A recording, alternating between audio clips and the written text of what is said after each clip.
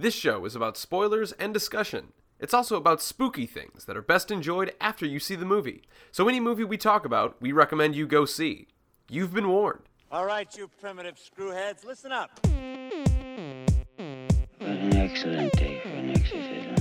Horror. There is no shortage of monsters to haunt our dreams. Horror. You got red on you. They're coming to get you, Barbara. Horror. Alive! It's alive! Groovy.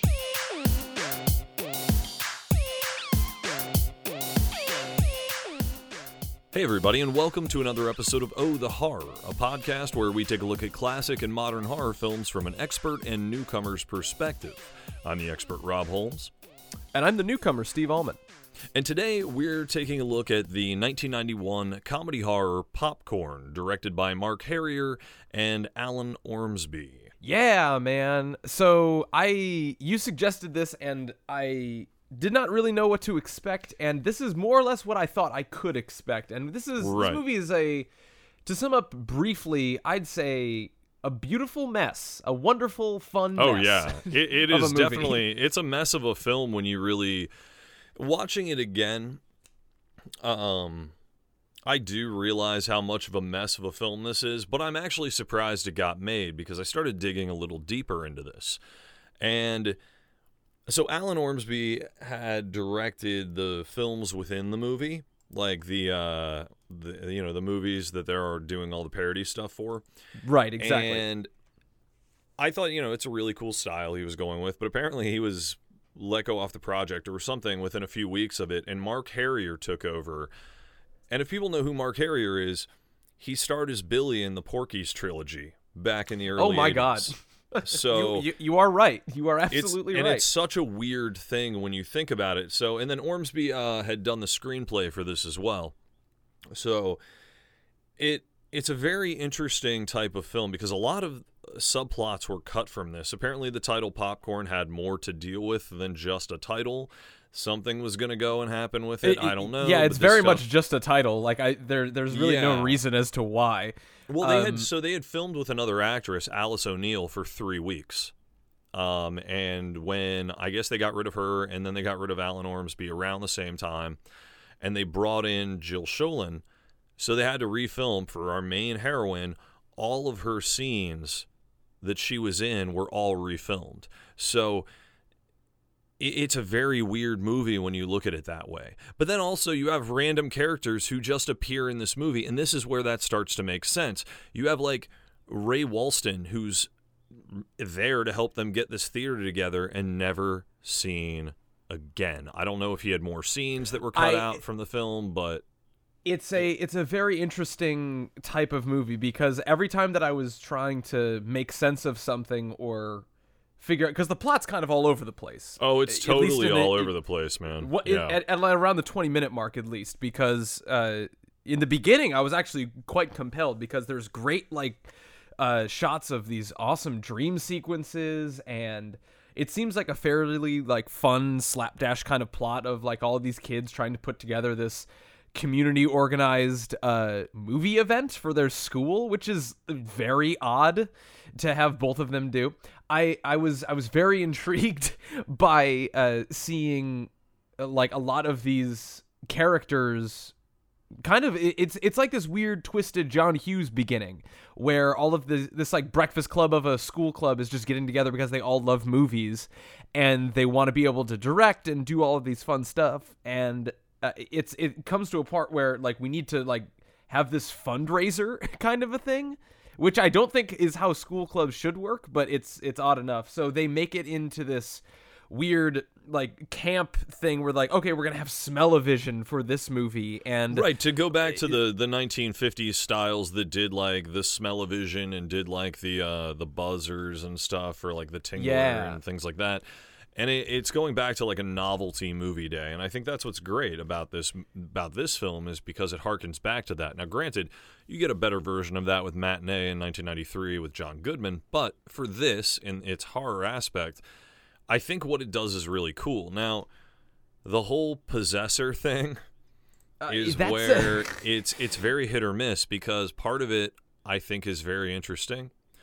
part of it I think is very off, because after watching this again, I decided, you know what, I'm going to watch the trailer for this film to see what audiences thought going into this, because this movie did not do well in theaters. I think it only made about $4 million. And then I watched the trailer and I was like, oh, I completely understand why. The reveal of this character is given right away, but they try to tell you that it's this the guy from before who was Right. It's the cult leader guy. I forget it's his poorly name. explained. They talk about him, or Lanyard Gates or whatever. So they think it's Lanyard Gates, and he's like the crazy cult filmmaker or whatever. And they show the faceless character, who we later find out in this film to be Toby, who was also so Possessor wasn't just a film, it was an experience. That exactly. type of thing. So I think one of my main gripes about this is that this is a movie that seems to kind of forget the things that it sets up a lot of the time, and it gets distracted by other things that may or may not be nonsense. Well, now it kind of makes important. sense to me, though, when we're talking about bringing in, a different director 3 weeks into a project that probably didn't have that long of a filming. I'm sure it didn't, it was only maybe a 5-week or 6-week shoot, maybe at the most. So when you're bringing in a new actress and a new director halfway in, that's things are going to change a lot. And then you're talking about the studio then saying, okay, well, let's kind of cobble this together. And then you're, leaving it up to editors. I'm surprised it's as good as it is. There are really cool moments in this film.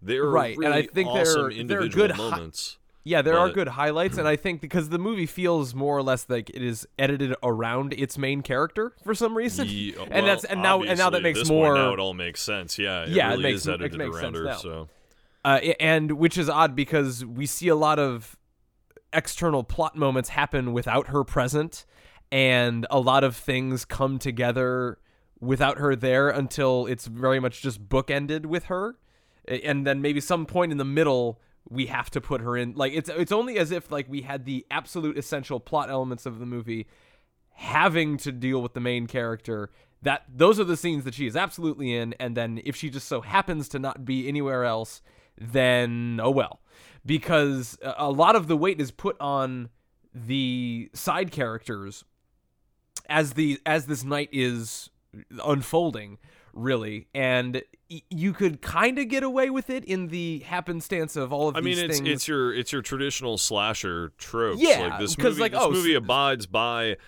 which by this point it's 91. Slasher's been around. Well, the modern more slasher, 78. Yeah, it's an established formula of like isolate this person. They have a freaky death, and it's been done time and time and time and time again. But I think what's fun about this, at least, is starting to realize, like, once you understand who this character, this villain is, and it's fully revealed within an hour into the movie. By the way, like, those effects with Toby when his face is halfway off and he's kind of like bouncing it around, so good, in the ears. It's amazing, and I actually really like his backstory. I think like it's a very tragic. He's a very sympathetic villain. Yeah, it reminded me a tiny bit, not only because of the changing faces, but like the kind of tragedy of like one of those Batman animated series characters like Clayface or Mr. Freeze, where it's like, oh, you actually feel kind of bad for this person and understand why exactly they went crazy. But the performance is over the top, and it's great that you can see all of these cartoonish type of effects happening as well. So there's a good balance there.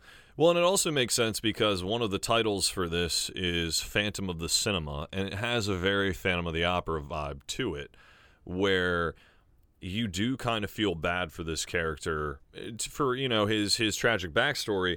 But like in this case, man, I think it's so, instead of a mask, he does still have masks, but it's of all of his victims. So he can become all of them.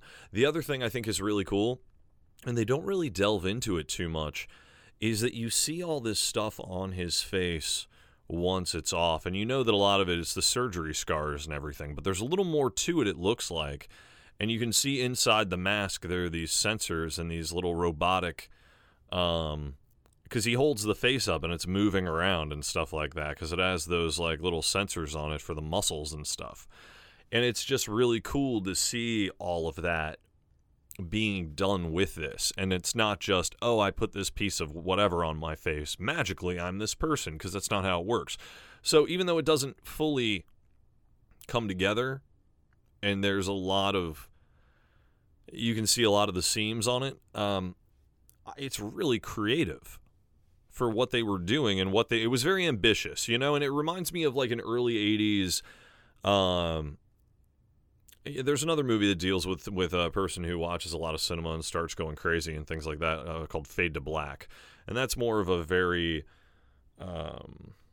thriller, not isolation, well, kind of isolationist. I mean, it's following like one person as he descends into madness kind of with film. But in this case, it's kind of, let's take that but push it to an extreme level. Like, what if this person, instead of just being kind of ostracized and living in their own world of cinema, what if this person was deformed and the only way that they could actually deal with life or reality was getting into cinema and the mask making and things like that to feel normal again. And then deciding to enact this elaborate revenge. And one of my favorite moments in this movie, and this actually is what takes it from being a traditional slasher, which you could say it is, to something that elevates it to that next level, is when he goes to kill, I forget her name, but she was dressed up as a nurse, and she's talking about how, you know, she's always been in love with Toby, like, this entire time, and you just see him back there just kind of have this moment of like, what? And then goes back in to where Maggie's at and just has this massive freak out. And it's awesome to see that he's going through this crisis, and he's like, I can't be dealing with this right now. This is too much. Yeah, it's like, I've got my own problems. Leave me alone. And it's such a good character, the way that it's done. It's very like well put together in that regard. Now, I think if you had had one director the entire time and had seen the vision through, you would have a movie that would have probably done really well at the box office and still be, I mean, this one has a cult following now and has looked back. So it's still well regarded in the horror community now, but it didn't do well when it came out. Like, this was not a film that, I can wholeheartedly believe that, because it's a kind of a conundrum to actually figure out what's really going on and if, like, what's worth paying attention to. I kept finding the movie trying to like fight itself for my attention at every turn, because I was like, why what are we doing here now? Like, why is this just happening all of a sudden? And it kept coming back, like, because there was a great moment where we were just like watching, like, the audience in the film was watching that Deadly Mosquito movie, and it's hilariously shot and very campy and over the top, and it's very fun. And you have that like effect of like the giant mosquito sucking out the life out of that one farmer from the car. And that like was his, so like, awesome, face gets man. all, It's so absurdly great. over the top. But in between all of that, it just randomly cuts to just people in the audience laughing like all the time, when we're kind of supposed to be focusing on what's happening in the plot of the fake movie, because it will often reflect what should be happening in the real movie. Like, there's this weird editing imbalance that happens in the middle of this, where it doesn't know what to focus on. And so it just has what it has. And again, it's becoming more and more apparent that this is kind of being brought together in a skeletal form in the editing room. And it shows the most here, where in the midst of all of this plot, we have these random happenstances where we have the audience watching the movie, all the kids with their shenanigans outside, and then the killer being having to work his own plot out in the sidelines. And all of that can't really be juggled at one time. I mean, there are definitely some very strange plot holes in it when Toby is running. He gets trapped outside and says he has to run from a dog. And you're like, well, maybe he's just full of shit, but he's not, because then, you know, Maggie's boyfriend, I think Mark, right, is like running around the entire time, and there runs around and then has a dog chase him and whatever, and I guess gets bit or something like that. By the way, the funniest character in this movie, he is amazing as comic relief the entire time. Yes. Because he tries to be this like total badass, coming in to save the day, and every time he does something, he ends up tripping and falling, or he ends up causing some sort of chaos. It's this total comedy of errors with him the entire time, but it's not thrown in your face too much. It's just very amusing. Like, he really owns that character the whole way through. Yeah, it really, really is something that, again, the movie had a lot of great things going for it, and it's a very odd circumstance that it loses its director very, very early on in the project and then has to just be swooped up and finished, because a lot of that is kind of hindering what's more or less a very interesting movie. Yeah, because I love the movie within a movie sections because they look really good. Like, they're very well put made. Together. Yeah, they're very well made, and they have this very 1950s but super cheesy feel to them, but still high quality. And it's very stylized, and that's what I liked about that. But there's moments in this film that feel, some of the pickup shots just felt kind of, I don't know, man. Some of it doesn't feel right. I don't know if it was done beforehand or later. I mean, it seems like they had the same director of photography the entire time, but when it comes down to what the director is going for shot-wise or stylistically, and then, what the studio is pushing on top of that, because this was Movie Partners and this was their first film, right? So they want to get it right. So they're going to make a lot of mistakes. So who knows how many they made, and if they fully... who knows how many cuts of this movie existed at one point? That's really the mystery here, because I'd very much like to see how the fully finished product would have turned out had that not been fired. But I would actually like to know, under the circumstances, under why the original director left the project or got fired or reasonably left. There has to be some sort of explanation. I didn't dig too deep into that. Because really, what it comes down to is this is still a fun movie. That's the thing. Even with those, it could have gone a lot worse. Oh man, this could have been a total train wreck. And you have you have actors who did a lot of horror, like Kelly Jo Minter. I'm pretty sure I remember her from, Nightmare on Elm Street 5, I think. She was also in People Under the Stairs. She was also in The Lost Boys. So yeah, she's been around by this point. Yeah. And, when you had Jill Schoelen, she had done a few films, a couple of horror movies as well around that time. Dee Wallace, totally underutilized in this film. You see her right in the beginning. Very much underutilized. I'm waiting for this big moment with her, and then she just gets, kidnapped, essentially, tied up, put in this weird plaster of Paris. And then we don't see her for nearly the rest of the movie. Yeah, and then I guess she's okay. Like, at the end of it, she's still in that, I think, by the end of it or something. It's very strange. I also think the final line of this movie was just kind of... the end is a little lackluster. I really like the final death. I think it's great. We went back to the mosquito again, which gets utilized twice. Usually, I would say don't go to a gag twice, but... They were probably like, man, we spent a lot of money on this robotic mosquito. It's a really good robotic mosquito, in all fairness. It's so good, it's worth using twice. Absolutely worth using twice. The first time was cool, You have, I think Mr. Davis gets hit with it in the chest, and it's pretty visceral as it goes in there. But then my favorite was when Mark basically is trying to save the day, crashes, causes it to short circuit, inadvertently saving the day by having it drive down into Toby, and Toby's just hanging in the air, and you get this POV shot almost from the mosquito. An absolute hilarious turn of events. Flailing everywhere in these insane death throes. It is a ridiculous, over-the-top moment and death scene, and people are loving it. The audience thinks it's the greatest thing ever because they think it's part of the movie.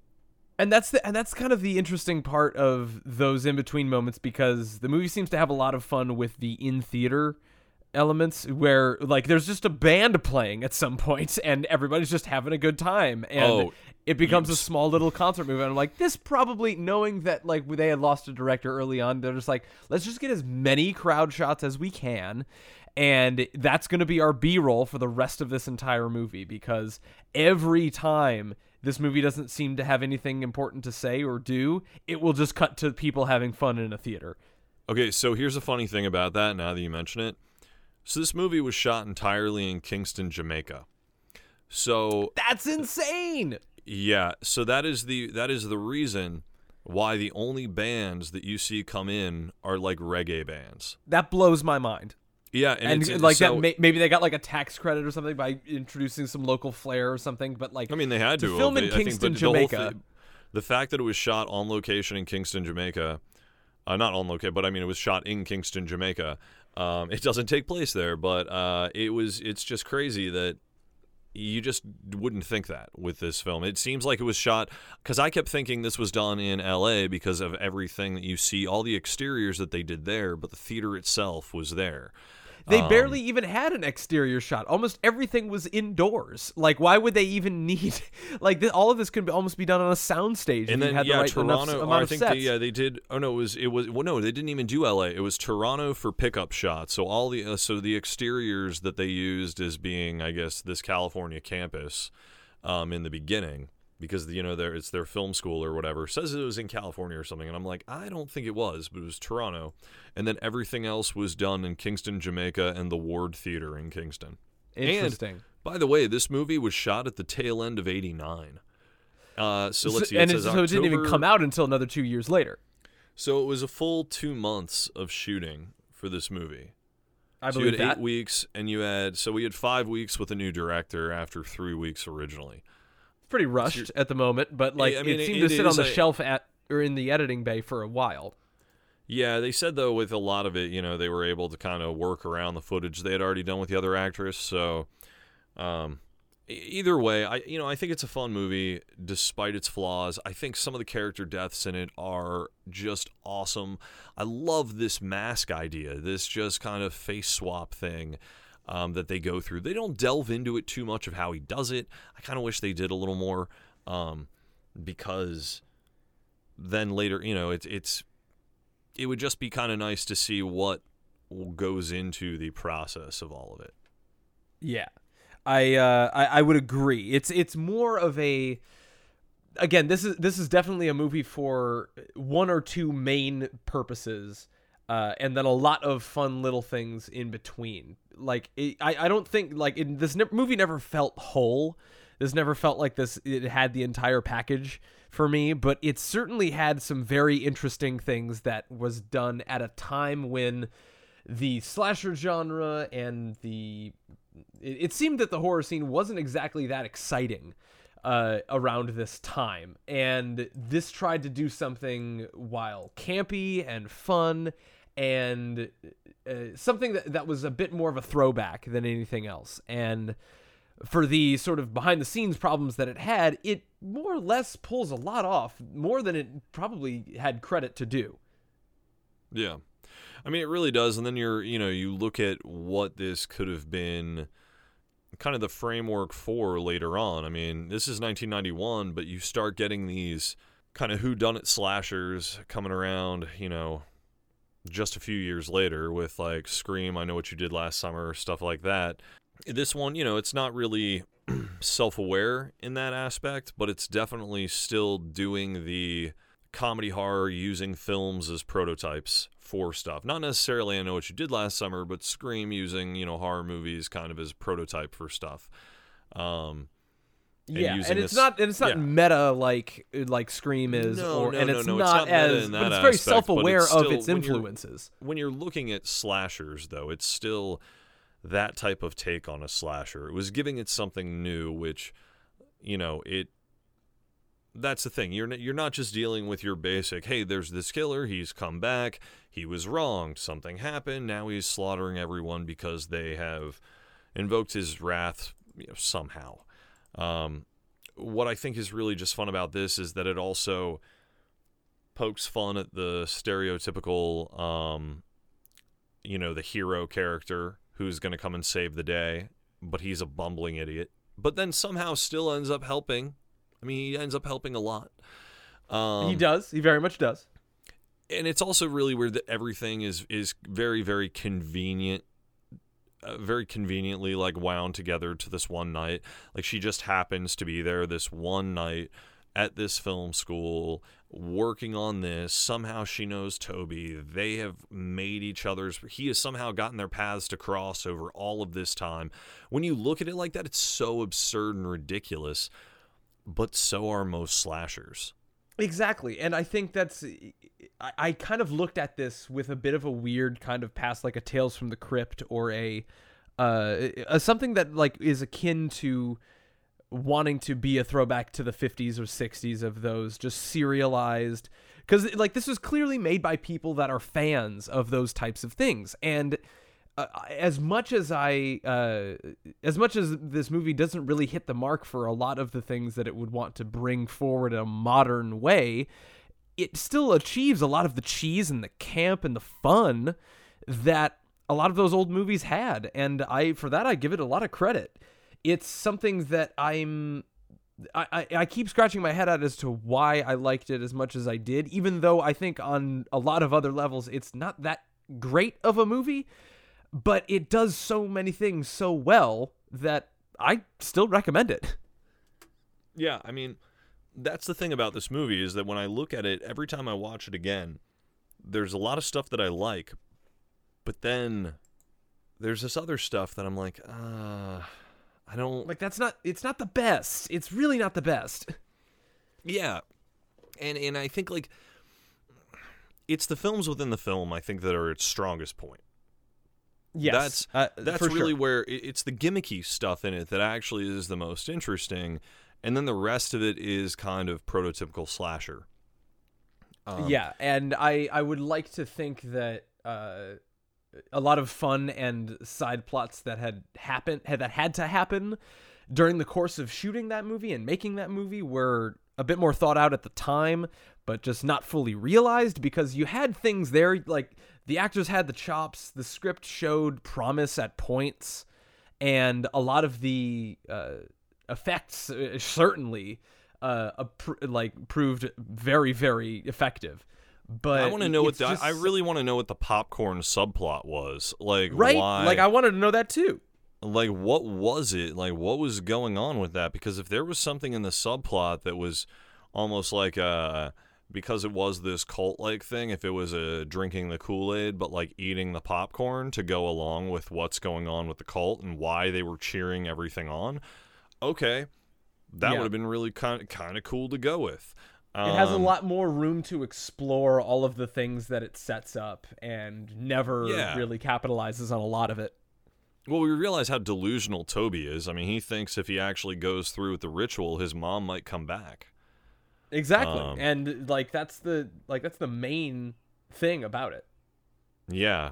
And it's there's a lot of really fun stuff in it. I kind of wish they dug a little deeper with what they were doing. I would actually like to see, oh man, I don't say this too often. I would like to see this one remade.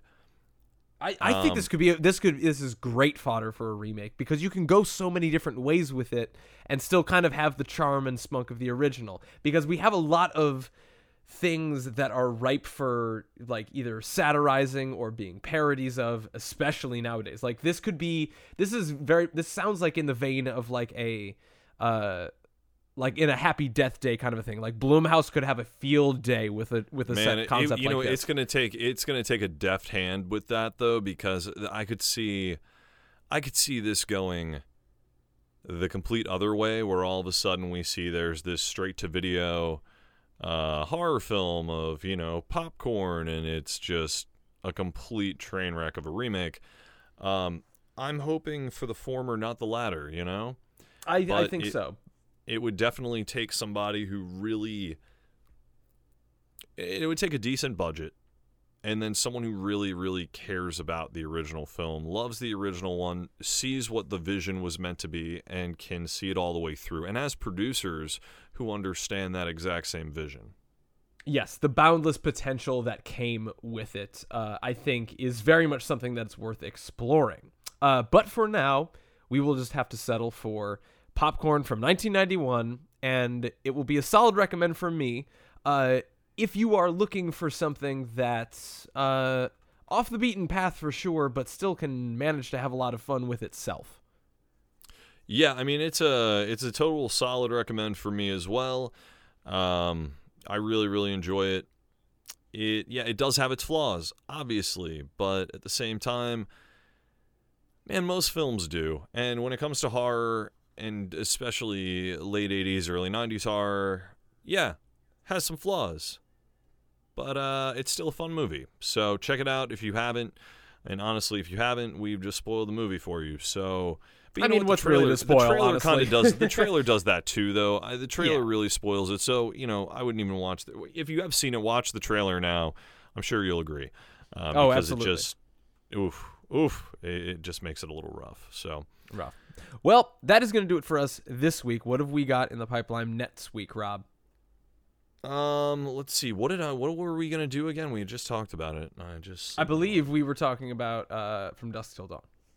Yep, that is the one we're gonna do. So we are taking a look at Robert Rodriguez's From Dusk Till Dawn from 1996.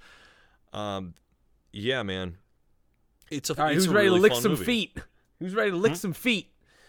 Gross. Because yikes, gross. Anyway, no, this is a fun movie, and I've actually never really taken a step back and really picked it apart. I've only recalled it from George Clooney and Quentin Tarantino go on an adventure, and are there vampires? I think Danny Trejo's there somewhere. It's a fun time. Yeah, no, it's a really, I don't know, man. There's a lot of fun stuff in it, especially because you get a lot of good practical effects. So this was 1996, and this was pretty much just before a lot of stuff started going heavy CG. So I really appreciate this movie for that. But yeah, check it out, and we'll be coming out with that next week. But until then, you can find us at ohthehorrorcast.com and on all social medias, usually at ohthehorrorcast, some of them at Holmes Invasion, and some of them, I think, just at Oh the Horror. Exactly. And you're pretty much going to be able to find us wherever we can be downloaded as a podcast. So thank you guys so much. Any of those places. Make sure to like, share, and subscribe. I guess we have some sort of subscribe there somewhere. And then anytime we have a new episode, you will be notified.